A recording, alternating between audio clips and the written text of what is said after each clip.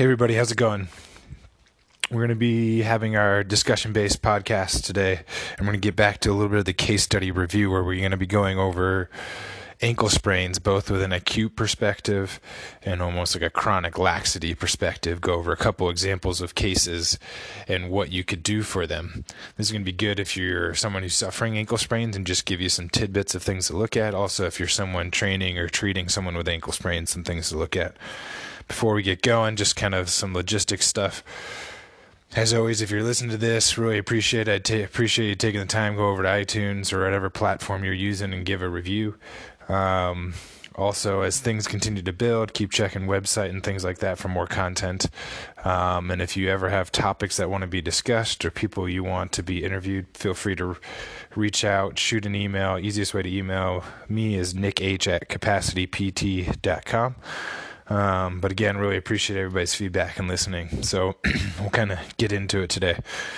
So just to set the baseline, right? So ankle sprain, inversion ankle sprain, you're typically going to be straining 1, 2, or 3 of the anterior lateral ligaments. You usually lead to laxity of that anterior lateral column. And you kind of have some issues because when the ankle ligaments get sprained, they never heal back to their original length, and you have this prolonged laxity leading to chronic ankle sprains. So let's deal with the first case. Let's say you have a 15-year-old high school basketball player comes down from a rebound, does that inversion ankle sprain. It was a contact-based mechanism of injury. If you're privileged enough to get out there on the court and actually do acute care, you could do this stuff, but maybe you're in the clinic and you won't see them until maybe 1 or 2 days afterwards. Usually when you're in the clinic and seeing them that acutely, they probably have some pretty prolonged swelling sitting in. And just to not go too far down a tangent, but hopefully at this point you're learning that the Rice principle behind acute care management is a little bit dated. So with the Rice principle, we've learned that rest, elevation, compression is actually not that good. The ice actually restricts blood flow, restricts healing, slows down the healing cascade. The ice actually does not limit swelling because the second you take off the ice, the body sends more swelling to it. There's a really good podcast on Eric Tressy's podcast about the whole idea of icing and modalities of icing to treat acute pain. Don't want to get too far down that, but don't be icing the acute pathologies. Ideally, you want to be adding compression. You could do a voodoo floss band, an ace wrap. You want to be doing active pumping. If you have like a Mark Pro or something like that where you could slap it on and actively pump the ankle joint for 4 to 6 hours, that would be ideal.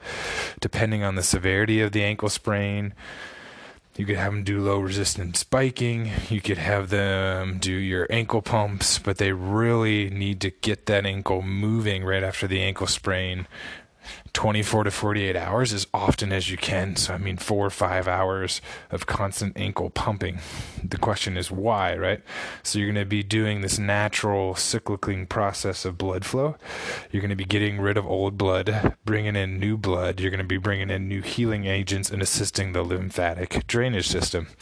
So that's why the active component of that acute care management is so important. But if you're seeing them in the clinic, they have that puffy ankle, maybe some black and blue showing up. Don't give up on that process even though you're behind the ball a little bit.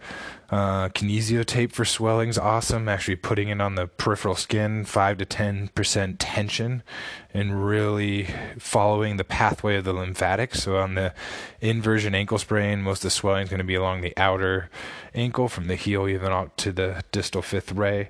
So you want to obviously put the kinesio tape where the swelling is, but try to bias it towards the medial aspect of the ankle, and obviously superior where the lymphatic system is going. You can do effleurage massage, but again, kind of the big thing is get that active motion pumping as quickly as you can. And if that's something you're going to give for exercise, do that right away. Again, the active motion can vary on the severity, where if they can tolerate weight bearing, it's a little bit lower end of an ankle sprain. You could do closed chain active pumping. You could do more aggressive cycling, but that repetitive active pumping is key. What do we want to try to work on mechanically, right? So we still have this acute patient. You're not going to get in there and do a grade 5 manip. You're not going to get in there and do high-end Graston if that's something you want to do. You're not doing plyos at that point. So what you want to be doing is really restoring two things, right? So one of the things that really gets off its plane of motion, or what we would call is off axis. And what that means is the talus, gets off axis. So instead of the talus sitting in the mortise, so sitting underneath the distal tibia and fibula and centered, it tends to sit laterally, right? You sprain the lateral ligaments, you lose some of that passive lateral stability. The talus can then glide laterally because there's nothing really stopping it. So you want to try to get that talus to center. So doing a lateral to medial shear on that talus. And if you're interested to see what that looks like, feel free to direct message me or ask questions and I can describe more. The other key thing is to really set that fibula. So we know we have this lateral laxity, so we want to set that talus and if need be tape it. We also have laxity of the fibula because that's where a lot of these ligaments are attaching. So that fibula will glide inferior and typically anterior, and again kind of pinch the ankle and actually limit eversion because the fibula will block the calcaneus from everting. So we want to try to get that fibula to glide superior and get out of the way. So you can have the patient go prone and do almost like a superior fibular glide with dorsiflexion. You could tape the fibula into like a superior posterior glide. But if you can get that fibula to get back on axis, get that talus back on axis, tape it, mobilize it, teach them ways to mobilize it, it creates a healing environment that is, not to repeat myself, but on axis. So you're creating a healing environment to the ligaments to scar down in a position that they should be scarring. You're going to create a healing environment to allow proper neuromuscular control. So again, with these acute patients, acute ankle sprains, I think the biggest things are that active pumping to promote quick recovery. And there's really cool stories where if you do the Mark Pro or you get your active pumping going, you can actually, have people return from hamstring strains in 7 to 10 days versus 6 to 8 weeks if you really handle that acute phase appropriately. And then the other key thing is to get things on axis. So that would be your, 2, 3, 4, 5 days out from acute ankle sprain. You're just dealing with it or you're treating it. How do we handle it? I think the ones that get a little bit more tricky are more of these chronic subluxers. They're going to have all those same acute problems outside of the swelling, but they're probably going to have that talus off axis. They're probably going to have that fibula off axis. So you need to work on all that stuff. But then you got to get to almost what's started to happen in the kinetic chain. So if they've sprained 2, 3, 4, sometimes even up to 20 times, you're going to have changes elsewhere, right? So they're probably going to be hanging out on the lateral column of their foot. If you stand up, if you have the ability while you're listening to this, and just hang out on the lateral column of your foot, you can see how that would affect almost the entire kinetic chain. It would lead to a varus or bow leg motion of the knee. It's going to lead to a little bit of like a pelvic shear or shift to that side. It's going to lead to that hip getting off axis and not being centered and actually almost living in a little bit of an external rotation patterning, typically then leading to some glute weakness. But again, when we get to these people, you got to get the ankle on axis. So talus, fibula, probably a little bit of calcaneal eversion as well. But then you got to address that kinetic chain. So something that they're going to lack is that control of getting weight into that medial column of your foot. So your first ray, that's where your short foot exercises, your heel raises, ensuring first ray loading are key. Your gait and your retro gait exercises of getting used to kind of loading that medial column. Your single leg squats, single leg step downs, clock reaches, Y balance exercises, all again emphasizing that tripod of the foot and ensuring they're not going to that lateral column of the foot. And I've seen and I've done myself where people will actually bias people into going into that lateral column or force them into bad postures, so they have to correct by using a slant board or other tools to really force them into bad positions so they learn and can feel the bad positions and can correct for it. If we start to move up the kinetic chain, another group of muscles that starts to get influences outside of the calf is the hamstring complex. So the hamstrings control the tibia. Tibia often gets into this almost external rotation patterning. The hamstring, particularly the medial bundle, will get lengthened and weakened. So starting to control tibial rotation with knee flexion and extension is important. So doing hamstring bridges, single leg RDLs, kickstand deadlifts, even doing seated tibial rotations, or they have a cool way of doing it in the FRC world where they're kind of hugging the femur, as you can almost do like tibial cars, controlled articular rotations, where you're kind of rotating that tibia in 360 degrees. But in ankle sprain patients, we often think glute weakness because of hip instability, but we also have to think about hamstring. If we go up the kinetic chain and we get into the hip, yes, your hip rotators are important, your hip stabilizers are important. That's kind of obvious with everybody. But for the ankle sprain person, again, it's getting to controlling that frontal plane.